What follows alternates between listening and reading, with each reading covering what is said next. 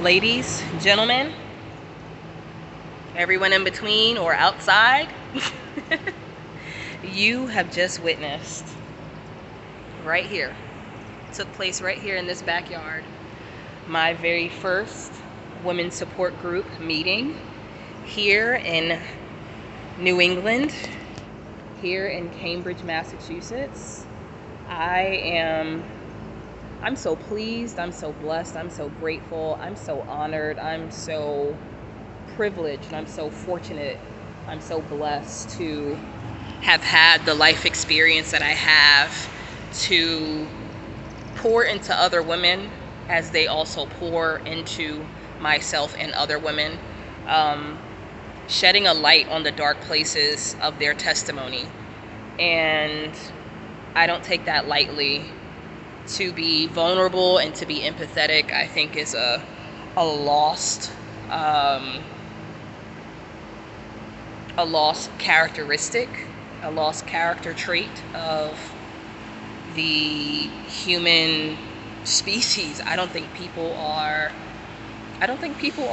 as vulnerable and real as they claim to be, as they claim to be on TikTok and social media. I don't know if anyone actually keeps it all the way 100 like TD Jake said, but I'm really fortunate to be a blessing to someone else. It's been so real. I've gotten to share my podcast. I've gotten to share my story, my journey, my childhood, my trauma with 4 other wonderful women who we all share the same plight in the human experience. And I just want to make room for us to bring our brokenness to the table. So your girl had up her QR code, and if you are looking right now, please tap your camera, come on in. The podcast is fun, there's good things on there. But yeah, your girl had her podcast up there, and I'm exposing myself. So now it's not just friends and family listening to my podcast.